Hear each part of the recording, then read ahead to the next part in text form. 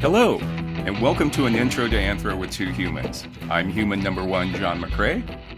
And I'm human number two, John Lear. And this is the podcast where we reassess what it means to be human. And the title of this episode is What's So Funny? A very, very serious discussion about laughter and humor. And John, I would appreciate if when you refer to this episode, and for those people who are listening to this episode, if you refer to it, try to give it, give a little gravitas to that second very, because it's there for a reason. Yes, I know. You pick your words very carefully. And I know with that second very, that means let's not dick it. This is time to really, you know what? I live in Los Angeles and I love running into comedy writers who think it's like curing cancer. There's nothing more fun than very serious. Telling you a joke. You can't laugh about humor. Yeah, right. Weirdly, a lot of the people you pitch comedy to out here have no sense of humor. That is weird. Which I never understood. Why would it's so serious? The business is so serious. There's so much money serious. Yeah. Okay, that was funny. Good. Yeah. I remember back in the 70s when sitcoms would have a very special episode, and that was like your clue in that, like, they were going to talk about social issues or something. It was right. For a kid, it was a clue into, like, don't watch this one. It's not going to be funny. They're going to very prepare special to be bored. Maude had an abortion. I know. Remember that? Isn't that crazy? Maude had an abortion. Man, it was a two-parter, right? Yes. Can you imagine pitching that episode now? Like, Jesus. Where are the jokes? Where are the jokes? Yeah. Imagine they all the did girls that, on Friends having an abortion. That would have never happened. Never in a million years. A joke every other beat. Every other beat would have to be a joke. At the clinic. Oh, this is hilarious. DNC. I thought you said run DMC. Yeah, I don't know. There's a joke in there somewhere. We'll put it to the table. Before we get started, though, I do have some business I want to take care of. Oh, Jesus. Okay. Yeah. And that is recently. Are you about to give me notes? Yeah, didn't you get the email? I thought we would take care of this before this episode. No, sorry. Go ahead. I recently Googled our show. How sometimes you Google yourself. Jesus. Don't ever do that. Yeah. God, I never Google myself. I looked on IMDb. How they have those comments at the bottom of I accidentally looked at myself on IMDb, and at the bottom, the first comment said, "Not funny, bad actor." I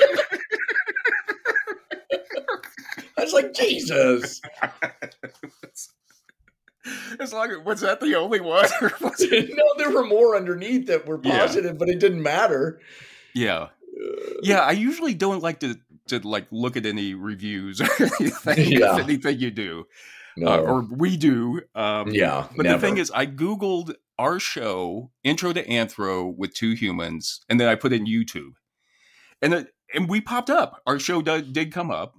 Excellent. But down at the bottom, the bottom, there was a banner ad for the movie Dumb and Dumber. So it's like one of those where it's like, if you like these guys, you'll also like Dumb and Dumber. Okay. And it may have been a fluke, but I'm like, it's not Neil deGrasse Tyson, not Carl Sagan or Bill Nye the Science, not even like Mr. Whoopi from Tennessee Tuxedo. It was like Dumb and Dumber. We Dumb and Dumber. And I'm just, I'll take it. Yeah, I'll take it. I don't know. We do one episode on King Tut's mummified penis, and so it's like we're over in the Dumb and Dumber. I thought of you the other day because I was I saw a prehistoric, or no, it wasn't prehistoric. It was a skeleton of a bear, full scale skeleton in a shop, and it had the penis bone. I couldn't believe it. Yeah. My Now friend that was you're like, aware "What's of them, that?" I'm like, "Believe it or not, there's a penis bone." you can make a tool out of that thing. Yeah, you sure can. Yeah. Boy, can you. So anyway, I don't know if it just made me think of like, I don't know what people are saying about this show, but the algorithm is bringing up Dumb and Dumber along with us. And Well, I it's don't know, also maybe, your algorithm that's tailored to you. yeah. So who knows what else you've been searching on Google? I was wondering if Darwin was around. Like, what Darwin, it would be like, if you love Charles Darwin, you'll love Ace Ventura, Pet Detective, or something. Oh my god! Remember that streaming channel on NBC called CISO? No. It was on NBC. It was for about a nanosecond. And if you see this, you'll also see this or something. CISO, something like that. Really? But it was all about that. You'd watch something and it would tell you what to watch next. Okay.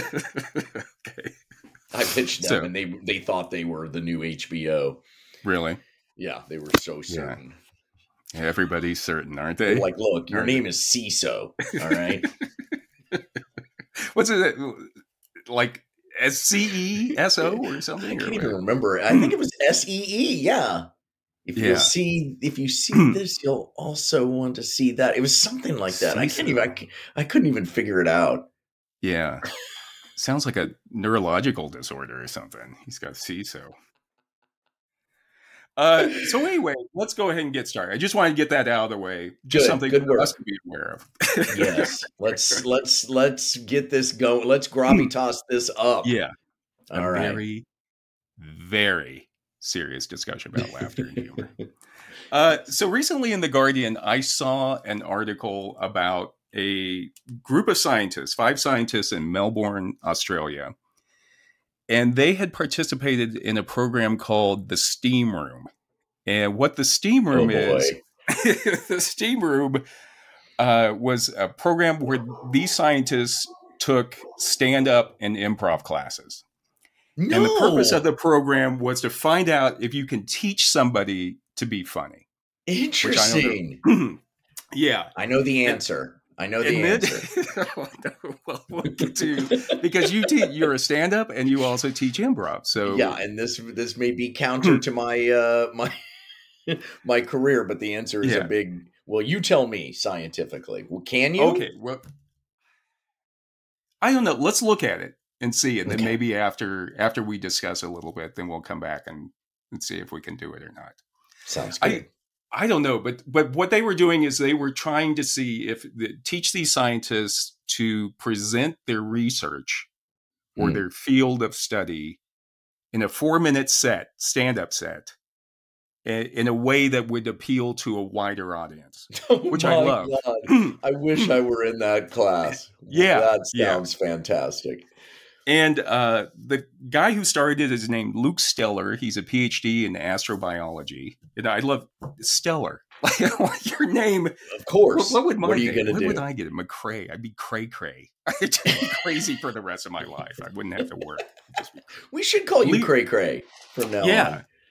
Or Lear. Like, what job would you get? Lear Jets. You would Lear Jets or but he came up with the idea to present science to a wider audience, and the show was co-produced by comedians Roo Halwala and Tom Stevenson in Melbourne. Okay. And the headliner was a guy named Dr. Carl Kruszelnicki.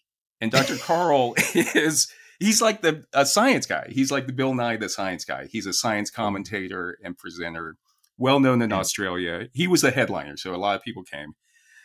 They had Kirsten Banks, who was an astrophysicist, PhD student, Diva Timbra, who was a drag queen and wildlife biologist, which I would have loved to have seen. What? Oh my God. This sounds like an amazing show. Yeah.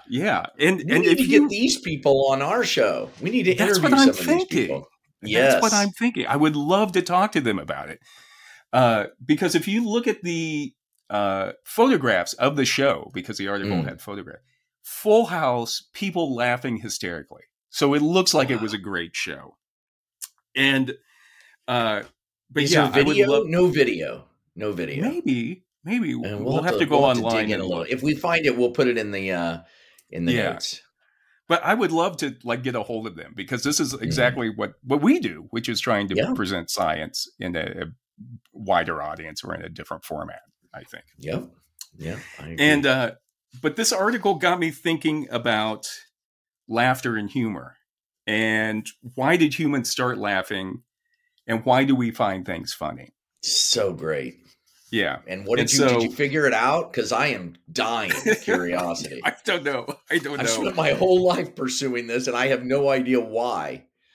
You know, the best thing about doing this podcast is I get to look into things, or we get to look into things that we don't know anything about. And it's so Yeah. freeing just to be like, I don't know. I don't know. I'm just going to read Yeah. up on it and say, I don't know. Yes, So, that's where my sort of spiritual journey has taken me. yeah. I have relaxed into the I don't know. I don't want to Yeah. know why there was a Holocaust. I don't know, and I Yeah. don't want to know why, the universe would allow that to happen. Yeah. I mean, I know why there was a Holocaust, but I'm saying, why would, if there is a God, why would God let the Holocaust happen? I'm very comfortable in the I don't know, and I will never know, It's great. and I Yeah. don't need to know. I don't need to know anymore. I think that's hard for a lot of people. Like, if your brain's not Yes. wired that way, it's very hard to Yes. be in the I don't know. Yeah. Well, it took a lot of drug abuse, a lot of brain cells to die in order for me, but it is And now much you're better to be peaceful. dumb. And that's why Dumb and Dumber came up. Yeah. Maybe that's it. That's the key. The key is to be stupid. I should. I'll look in and I'll type in like Galileo or Copernicus or something and see who comes up. Who comes up with them, if they get Dumb and Dumber or not? Cable Guy. Yeah, those guys. Those guys were the Dumb and Dumber of their age, I think. Yes, That's they the way people were. look at them. Yep. Okay, so let's go ahead. Where does laughter come from? So anthropologists who have studied laughter think that it developed from a play vocalization and facial displays in early primates, or even in primates that currently exist, like apes, chimps, monkeys. Interesting. Yeah. So apparently, chimps and apes love wrestling. They love chasing each other, Mm-hmm. and they love being tickled and throwing poo. They and like throwing to throw poop as poo, well. which is the same thing. I mean, there's a very fine line between throwing poo and being funny. Let's be honest. It's They're a basically metaphor. the same thing. Yeah, they're essentially the same thing. You can draw a line of connection between the two. Yeah. So Diane Fossey, even in Gorillas in the Mist, she would describe how gorillas would tickle each other. So I don't recommend this for people, because don't tickle a gorilla. Because a chimp is, essentially you have the body and superhuman strength of a convict with a 2-year-old's brain. Yes. Why people are surprised when a chimp will freak out and, rip somebody's face off, literally. Yeah. Rip somebody's face off. And then people are like, no, they're cute. I want one as a pet, like Michael Jackson. Crazy. Yeah. Just crazy. At a certain point, they'll rip the skin off your skull. And they've done it. Yeah, I know. Leave them alone. Stay away. We have to do an episode on people who have tried to raise chimps as humans, because it's very fascinating. I've read about it. It is. And teaching them sign language and just all of it. Yeah. And at a certain day, it's like, that's superhuman. No, there's only 2 things a chimp should be doing: living in the jungle or being shot up into space in a rocket. That's it. Yeah. That's all they're good for. Have you ever seen? They love smoking. They love smoking cigars. Have you ever seen that? Yes, I do, and it makes total sense. As a former smoker, and I know you are too. God, wasn't that the best thing in the world? Yeah, there's you nothing were like a great smoker, by the way. I love smoking. You loved it, and you even shifted to the 100s so that you'd have more tobacco. Yeah, just to enjoy it. I remember when you made that shift to the 100s. I'm like, is he smoking a 100? Yeah. And I was like, why? And you're like, hey, I get an extra couple of puffs. I'm like, few drags in there. Yeah. That guy's smart.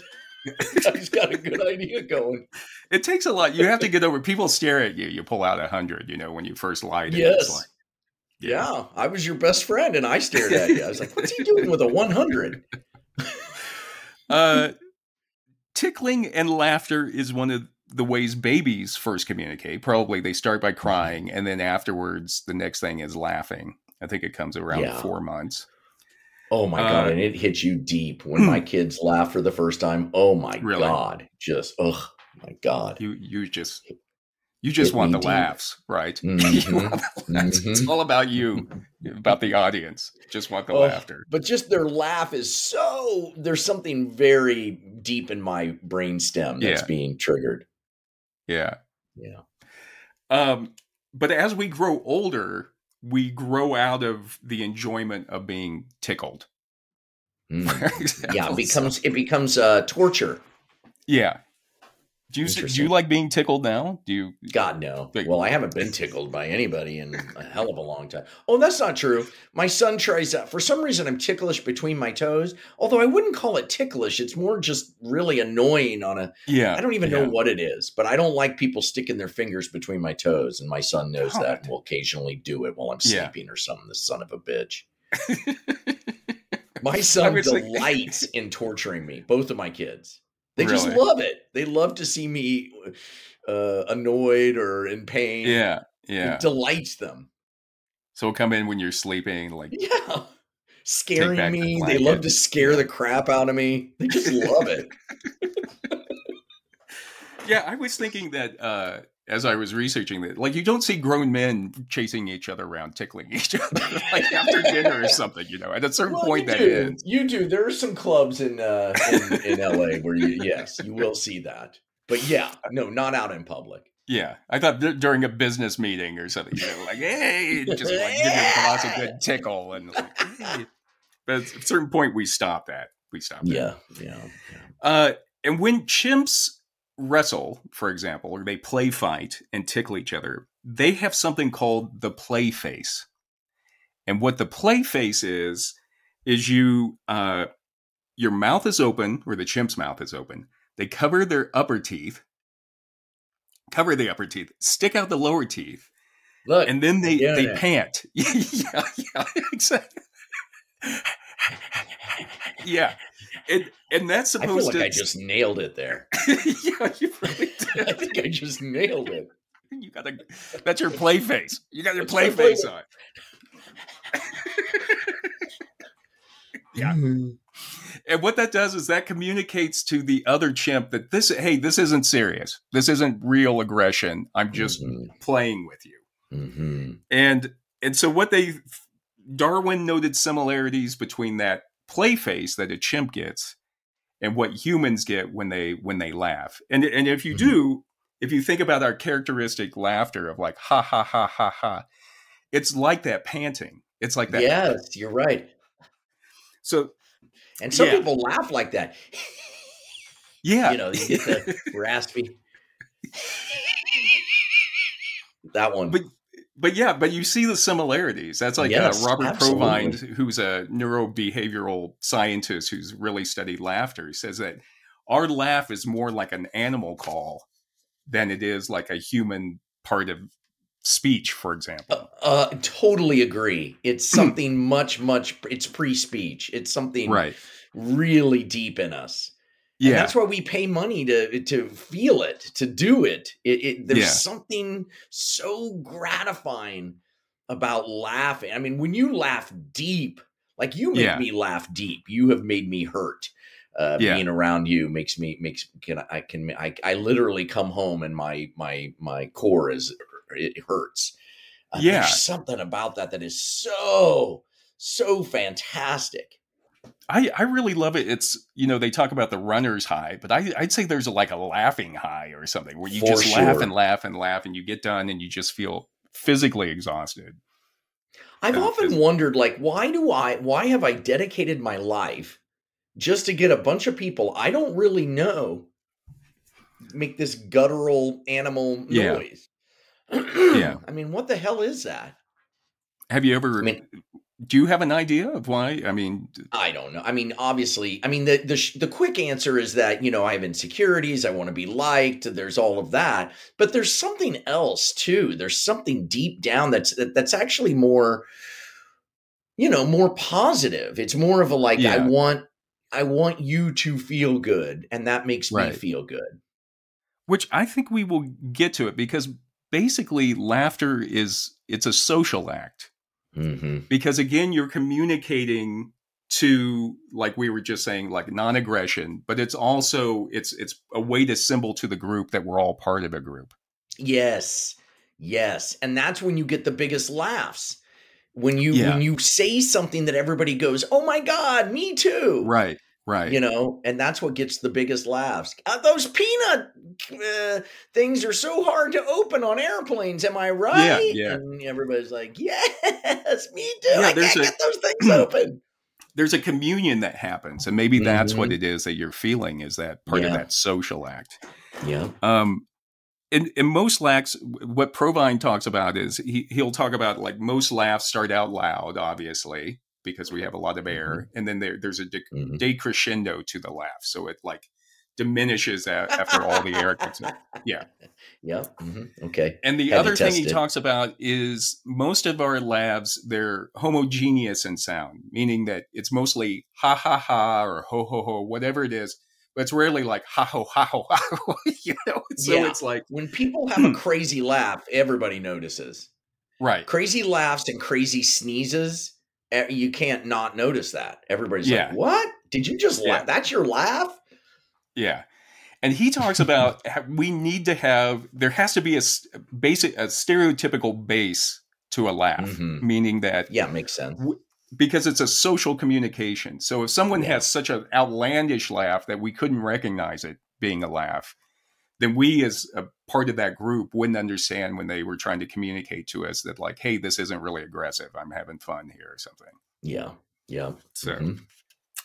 uh, the other thing he talks about is because it's a social act, people rarely laugh out loud when they're alone. So Hmm. you may laugh or you may find something funny, but he says most research shows that the majority of the time when someone's alone, they don't laugh out loud.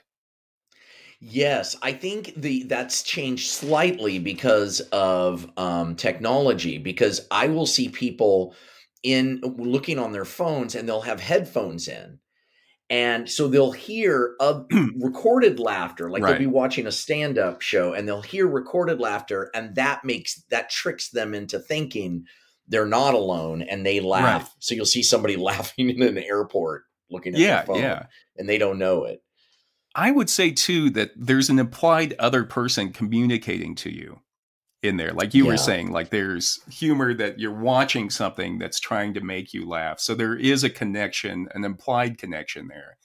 I'm talking Yeah. about if you were at home alone, for example, and you came out and you tripped down the stairs, you might find it funny, but chances are you wouldn't laugh out loud at yourself because Yeah, there would that's be true. nobody That's there true. to communicate how. I laugh at myself all the time, but you're right, not outside, not Yeah, out loud. But I do laugh. I'm like, "Oh Jesus, you idiot!"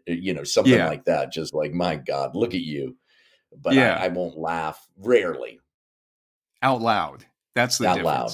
difference. Yeah.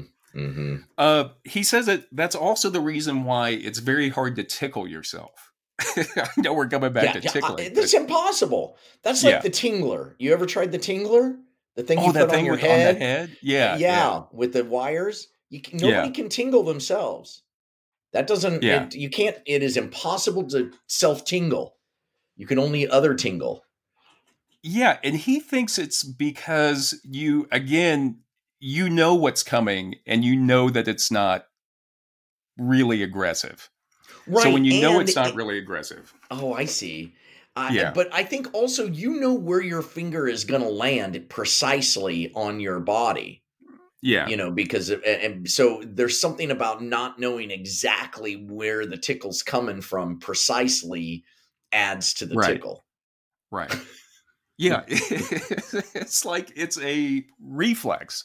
Like the tickle is a reflex to what's perceived as an aggressive attack on you. Yeah, And so the tickle is a weird thing, man. It's a Yeah. weird thing because it does make us laugh.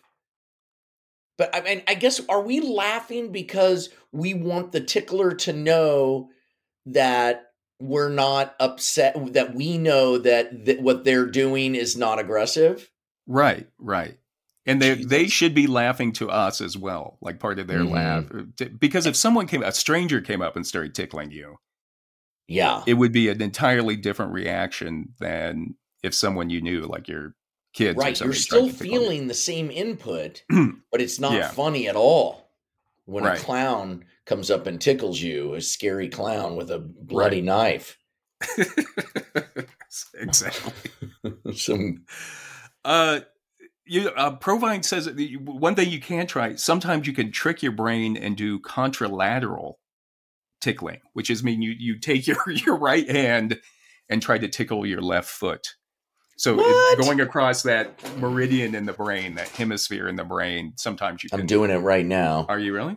Getting anything for that? I don't know. It feels the same. Are your shoes off? Yeah. Take your shoes off. I do. I have them off.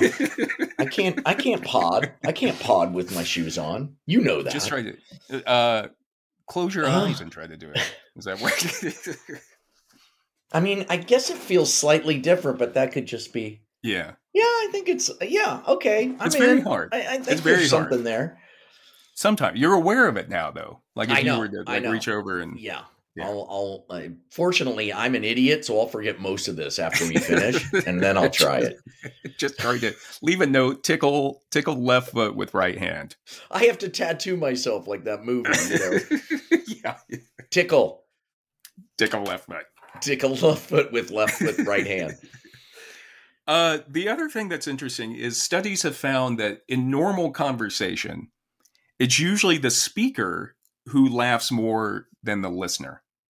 And in fact, the speaker can laugh up to 46% more, like they did a study and found. Boy, I know that. Man, I've been on stage knowing that. Believe me, I'm the only one laughing. Well, it's going well, right? Yeah. And they're all just sitting there with their arms crossed. Talk about that's why it's so hard to really study laughter in the context of stand-up, because stand-up is different. Usually the stand-up doesn't want to laugh at their own jokes. And the audience is encouraged to laugh more. Yeah, that's why stand-up comedy is so brutal. It's just the Gladiator of our era. It's like people who watch NASCAR. There's a part of them that are, looking for the crash to happen. I mean, I think that's just human behavior. The same thing with stand-up. It's like, this guy's failing. And there's nothing more interesting. And that's the thing they talk about. Oh my God, that third guy was terrible. Yeah. Yeah. It's the same with bad reviews, don't you think? Yes. Absolutely. Like, friends will search you out for a bad, let you know that they read a bad review. A good review, you never hear from them. Hear from them. No. And they'll always bring it up. You okay? What? Yeah. What do you mean? Oh, that review in the New York Times. Wait, I hadn't read it. Yeah. What review? Just don't say anything to your friend. I'm sorry. Yeah, that's not a friend, by the way. Yeah. That's always the same, like, ooh. Sorry, boy. Shh. I didn't agree with them at all. Yeah. Well, then shut up. Don't tell me about it. I don't need. By the way, nobody reads the New York Times. They just buy that thing for the coupons. All right, so I wouldn't even worry about getting banned by the New York Times. To make everybody think that they read all those books. Yeah. If you don't want to read the book, you just want to bring up what it's about. Boy, how's that? That new book looks very interesting. You read it? No. Oh. So what are we talking about then? The other thing scientists talk about is the difference between a Duchenne laugh or Duchenne smile, Duchenne, and a non-Duchenne smile or non-Duchenne laugh. What? What's that? Yeah. Well, it's named after a French neurologist or scientist named Guillaume Duchenne, who was I love it when you speak the French. Just names. You just want me to read the phone It's like book a quick it's like a quick foot massage. Yeah. I take you away. Take you to Paris. You're at a Yeah, you do. cafe. Yeah. A For guy just a next to you moment. is reading the phone book. And I've got a lit Marlboro Light 100 in my hand. Oh God, that was good. Nothing better than being at a Oh, cafe with a coffee and a cigarette. oh God. Now let's start again. You want Yeah. to do it? Oh Let's start yeah. smoking again. We can do it. Oh We yeah. quit once. How hard can It's it fine. be? Yeah. Once you control addictions, you could just stop them at any time. Yeah. Now that we know how to do it. Yeah. Yeah. This time I won't need it. It'll just be for fun. This time's just for fun. I don't need it. Right. One for fun. But a Duchenne laugh is what we call the authentic laugh. It's where it involves around the eyes. It's like the genuine, authentic laugh. Yeah. And the non-Duchenne laugh or non-Duchenne smile is one that's forced. And so we sometimes call it faked, or, the one where people are trying to laugh. Right. Yeah, you're forcing that. I had a partner who she had the best fake laugh. And whenever we'd show cuts of stuff that we were, to the executives who would never laugh, she would laugh and it was infectious. Really? The McRae brothers are like that. You get 3 McRaes in an audience and you're home free. You get my brother David in the my brother David was had amazing. Yeah. Amazing. Because he was loud and he was so good. The DeLuise brothers are like that too. Oh, really? Yeah. Yeah. Yeah. Well, I did a show where Dom DeLuise, David, and Michael were all in the same audience. It was pure gold. You were there. It was one of our lectures. Remember that? Yeah. Home free when those guys started laughing. Easy living. Yeah. Brilliant. So Duchenne laughter the genuine laughter starts in a different part of the brain. It's in the subcortical or brainstem regions. Interesting. Whereas the non-Duchenne, down. Yeah. Okay. And non-Duchenne's coming from the prefrontal, premotor area. So you're trying to make it happen. One is unconscious, and one has more. Your awareness. You're making it happen. Right. That's interesting. Yeah, that's so true. And they say it's interesting that you say about your partner, because they say it's very hard to fake a Duchenne laughter. Mm-hmm. Yeah. Because we subconsciously know that that's not a true laugh. Somehow we're picking up that cue. Yeah. It's true. It is rare. And I knew it. And she knew it. It was like, wow, we have a secret weapon. Yeah, definitely. Because that's what they say. They say that Duchenne laughter is contagious, definitely. Because it's almost like a animal vocal cry and response. Like it's crying out. And you're responding with laughter. It's so close to crying, isn't it? Laughing and crying are very close to each other. Yeah. And the other thing that they found is that size, the size of the audience increases laughter. So if you're with a lot of people laughing, most likely you're going to want to laugh. Yes, that we know. I mean, I've done shows for 4 people. And man, nobody laughs at that point. No. And then I've done shows for, 1,200 people, and it's, oh my God, is it different? Yeah, it's hard. You see how, because laughter, again, it's a social act. And by all of us laughing, it's signifying that we're all in the same group. Yes. And it reflects, when you're on stage, it reflects back to you. It makes you more delighted with what you're doing. Right. And it becomes this snowball effect that's just amazing. Yeah. And you have the in group and the out group. So if everybody's laughing with you, you're all in the same group. And if people are laughing at you or not laughing at all when you're a stand-up, then suddenly you're on the out. You're on the out group. You're in the out group. Been there. All of us have. I have been on the out. Oh, yeah. I did a show at Cafe Largo on Christmas Eve that I will never forget. Was it bad? Was it? It was just bad, and then I don't know what happened, but it just got away from me, and it was horrid. Just horrid. Was it just you, or was it a whole bunch of people? Yeah, I was doing stand-up, and I was trying some new stuff, which, you know, and and then I tried to go to my old stuff just to try to save it, and nothing. Yeah. It was just let the ship sink, get off stage. I walked off stage, outside, into my car, and drove away. It never happened. It never happened.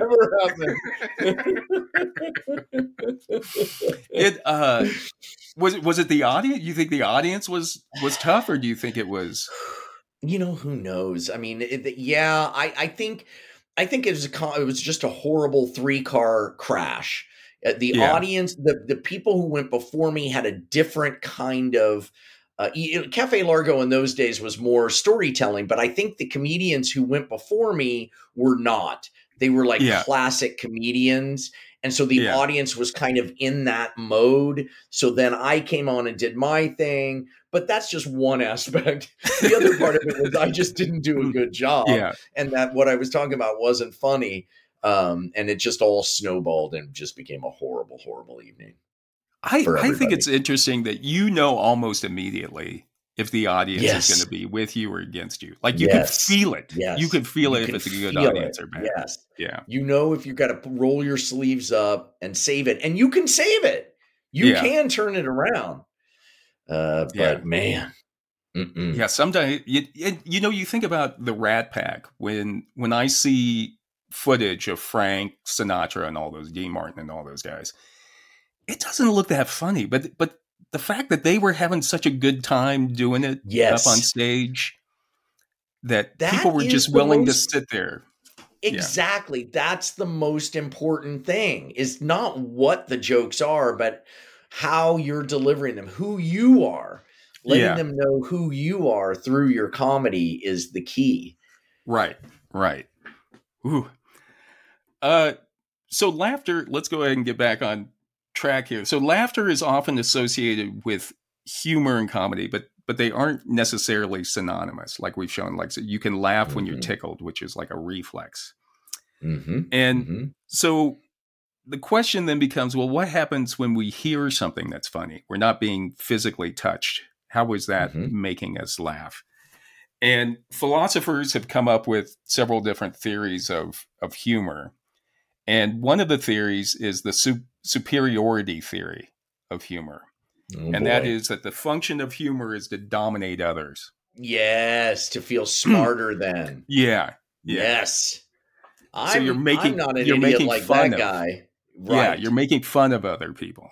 I'm not Dumb and Dumber. Yeah. They are. Yeah.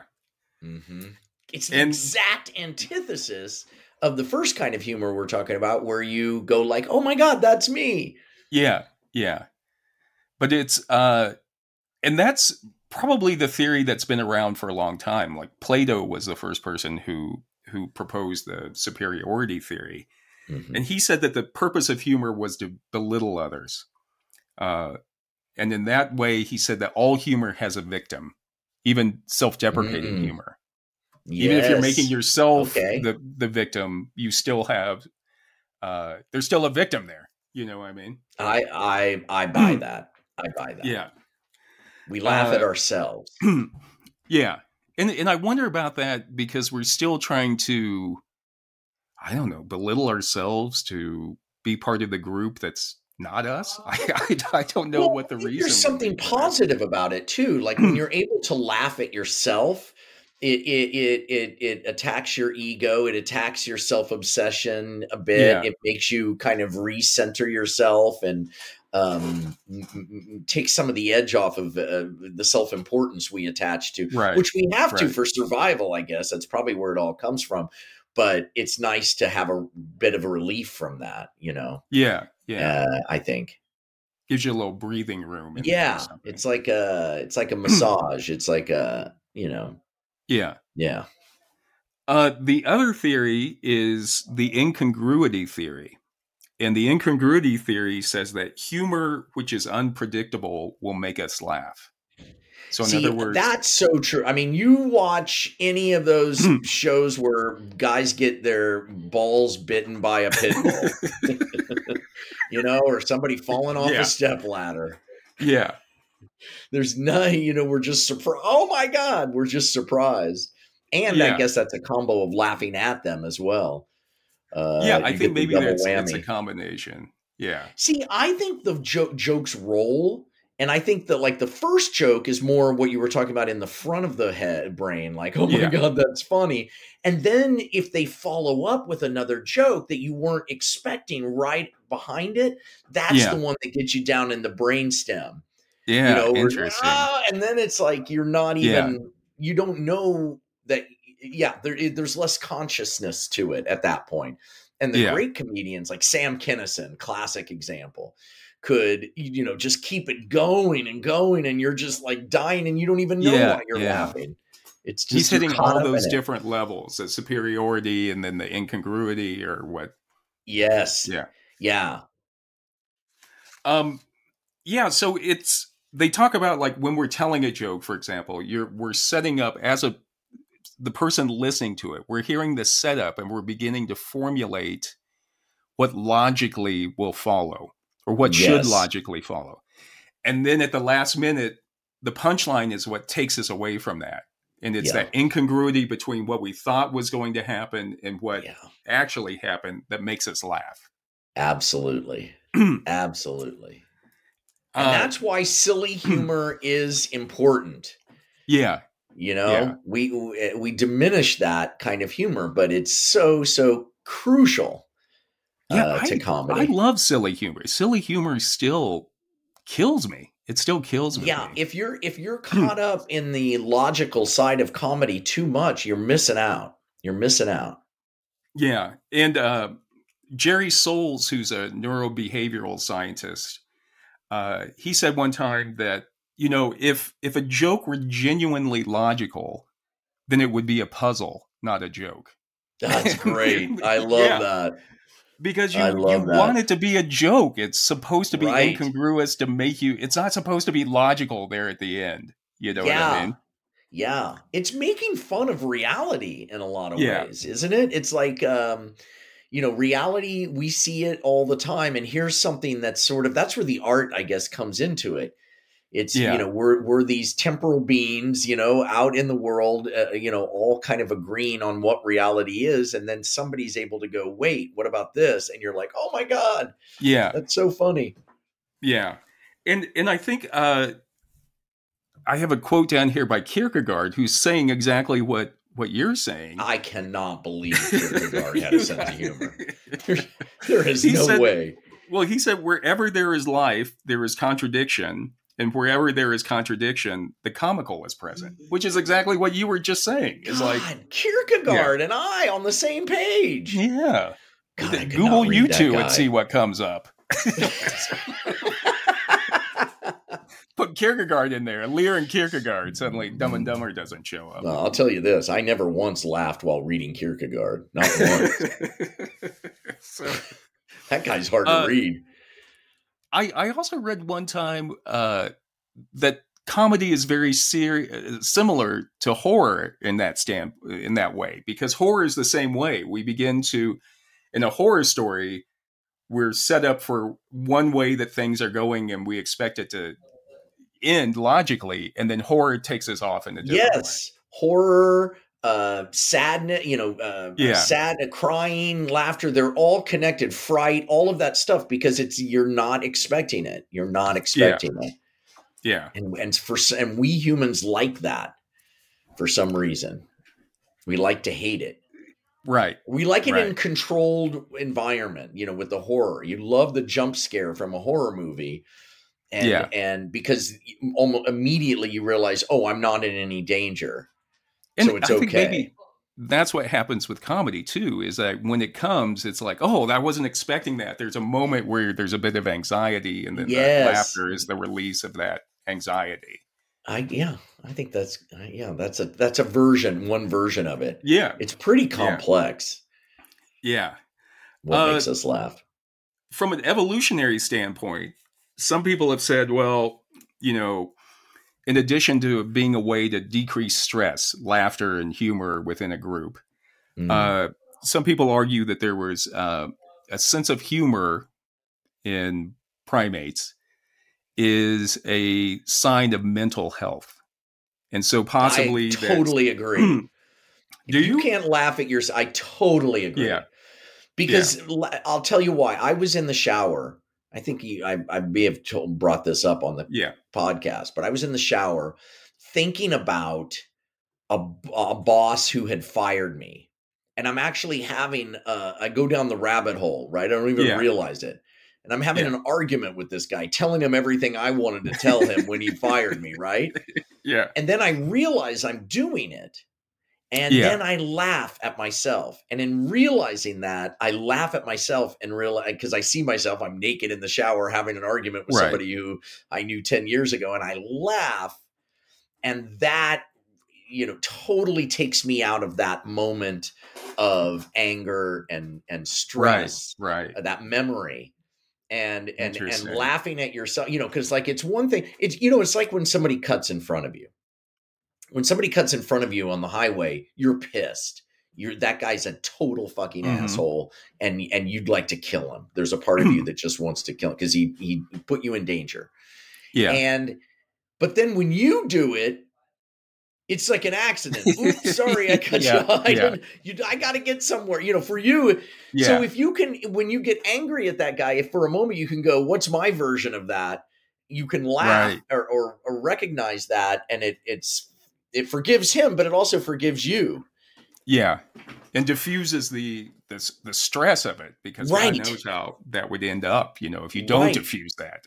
So, Right. And many people don't. And if you can't laugh at yourself, if you can't find yourself to be funny, that's a serious problem. Yeah. Yeah. That's like having problem pooping. It's a big problem. It's something you need to look at. It's not something just to slough off. Oh, You can't get through life. life. I You just can't take get through myself life. very seriously. That's not good. Yeah. I would agree. I would agree with that. Anthropologists have something that they call a human production ability, or HPA. And that's the ability of somebody to make others laugh. And what they found in 2006 in a study was that both men and women valued having a good sense of humor.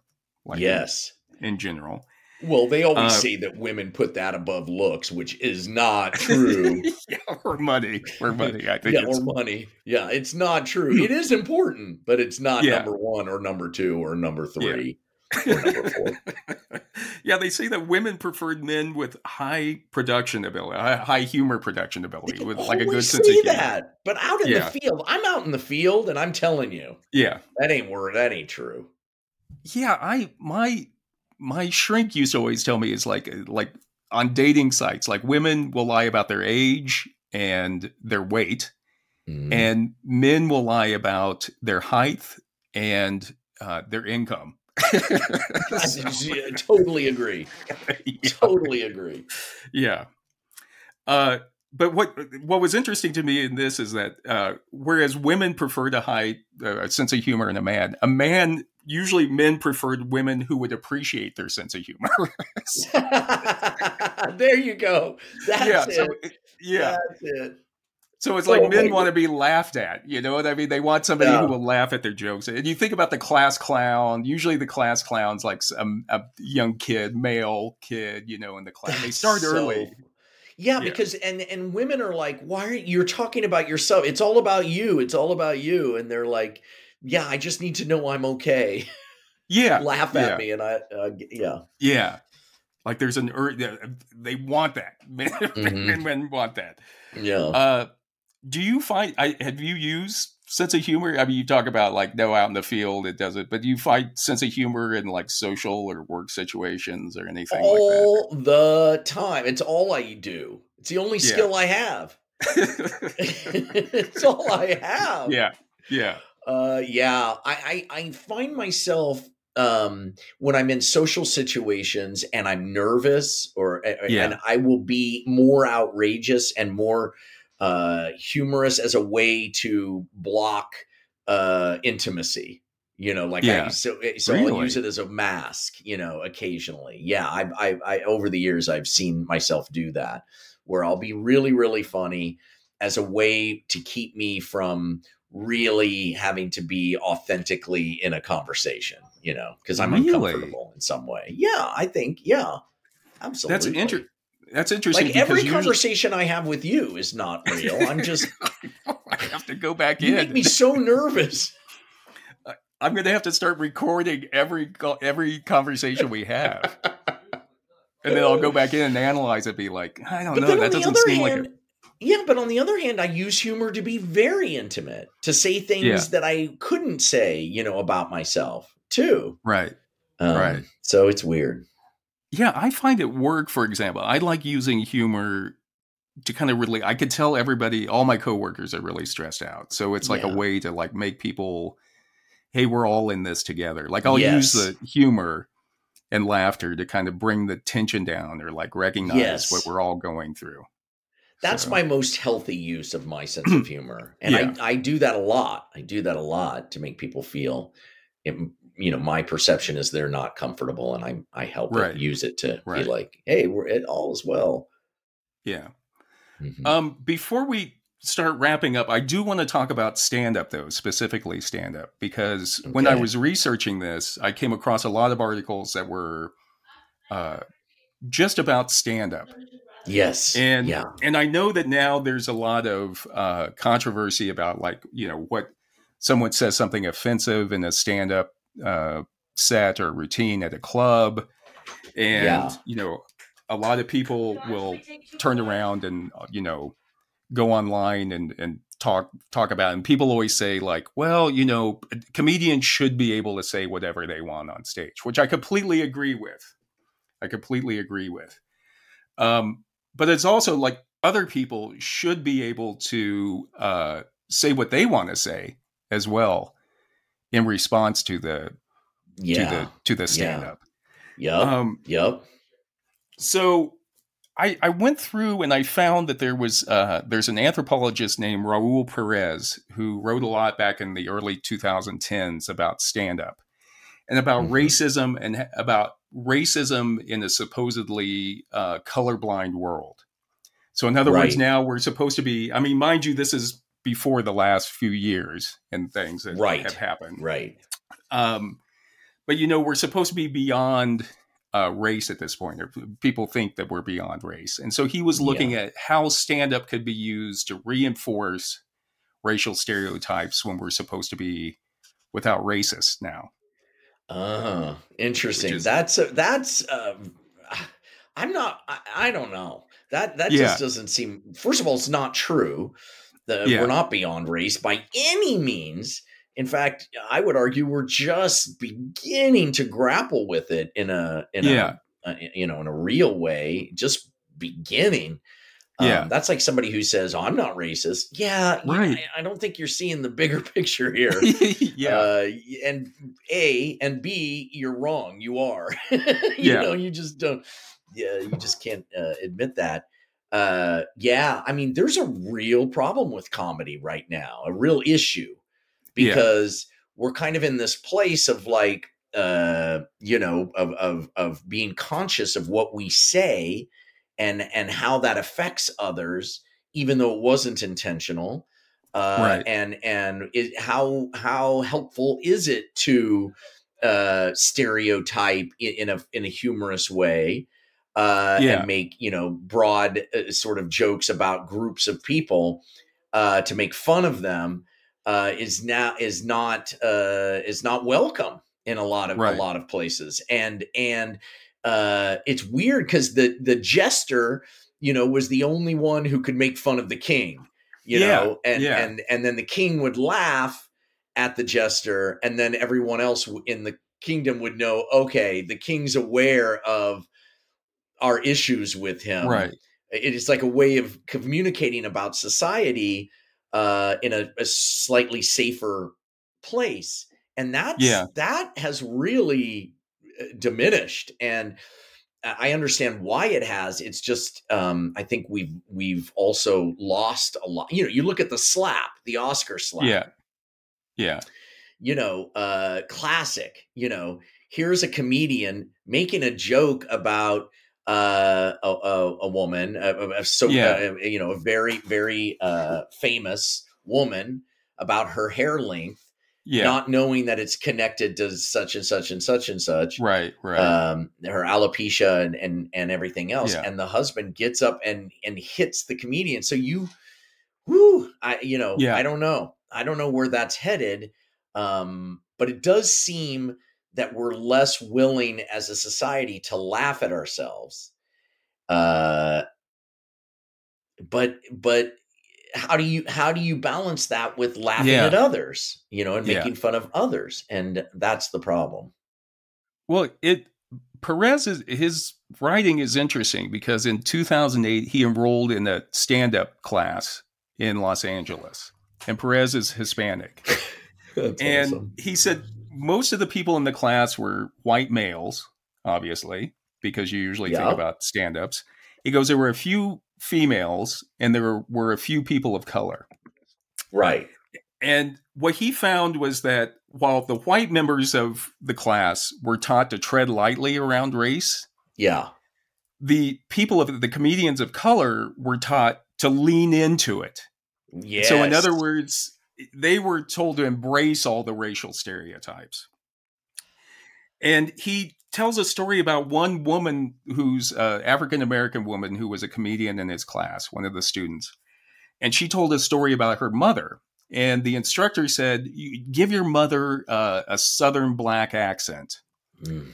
And she said, well, that's not how my mother talks. And the instructor was like, trust me, it will be funnier if you do that. Mm-hmm. So in other words, you have the comedians of color were being taught to play to the stereotypes of what their white audiences would be expecting from a black actor. Mm-hmm. So it was quietly reinforcing stereotypes for the white members of the audience already. And I think comedians are very aware, much more aware of this dynamic now. Yeah. That it's problematic, and that it fuels the flames of these darker issues. Right. And so my hope is that it'll force comedians to find more creative ways to make people laugh. Right. Just right now, the pendulum has swung so far that it's overshadowing stuff that still should be addressed, I think, that isn't being addressed because of fear of somebody coming up and slapping you, Yeah. Or Yeah, the other way, just real quick, the other way he talked about it for white comedians was to say, well, I'm making fun of everybody. I make fun of everybody. I make fun of black people, white people, I make fun of myself.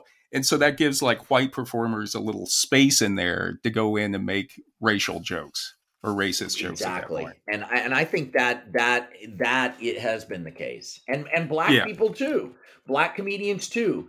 White people, they know that stereotypes and addressing and making fun of stereotypes is going to get it's a lower common denominator sort of humor, and it's going to get the most laughs in the room. It's sort of like, when you have TV,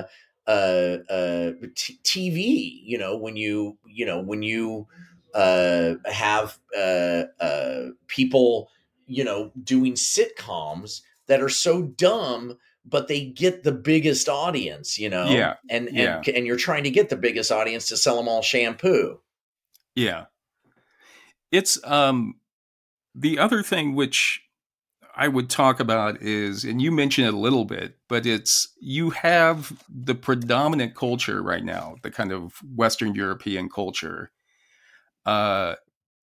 is feeling comedy used to be a way for the people who were oppressed would make fun of people in power, like you were talking about with the court jester would make fun of the king. Yes. But now you have the predominant culture is feeling oppressed by, for example, political correctness. Mm-hmm. So if you have the predominant culture feeling oppressed, then what jokes do they make to make fun of they go back to the same racist jokes that they always made fun of. Yes. So we're right back where we started. You know what I mean? Yes. Yep. I totally agree. Yeah. The snake eating its own tail. Yeah. So I'm all for comedians pushing the boundaries and saying whatever I feel like you should be able to say whatever you want. Yes. In the same sense, everyone should be able to say whatever they want about your stand up. You know what I mean? Yes. Yes. Yes. But it's just something to be aware of, that little iceberg, culturally, that iceberg of the stand up, of the humor, is just a little tip sticking above, and there's all that stuff below it that you have to be aware of. And I think that's where comedy can move into relationships, and so acting and comedy exists there in a way where you can communicate those nuances better than you can as a stand-up who's just up there telling jokes. Right. And it's just bottom line, and except on rare occasions, it's not that sophisticated, and it's not it's not nuanced. There are stand-ups who are able to do that, but for the most part, you're hitting one note. Yeah. And that's just the fact. So I just want to say that you and I did a stage show together in Los Angeles, and I will say, remember, I would come out first, for example, before you came out, and I'd have some announcements. And there is nothing better than hearing an audience laugh at your whatever it is you've written or whatever you're doing. There is no better feeling in the world than hearing. Yep. And I remember, we've talked about it, like you kind of know immediately what the audience is going to be like when you first come out. And I remember one time I came out for one of our shows, and the lights come up. The show hasn't even started, and there's already an old guy in the front row fast asleep. Just it's like, people don't realize when they're in a live situation, we see you. Yeah. We see all of you. We see you. Yeah. You're on your phone, we see you. You're asleep, we see you. We can hear you. But he was already fast asleep. I was like, give us a chance to bore you at least. The show hasn't even started, you're fast asleep. And it was the one time I wrote the only setup joke, like setup punchline that I've ever written based on that guy. And it was, why do old people go to the theater? So they don't have to sleep alone.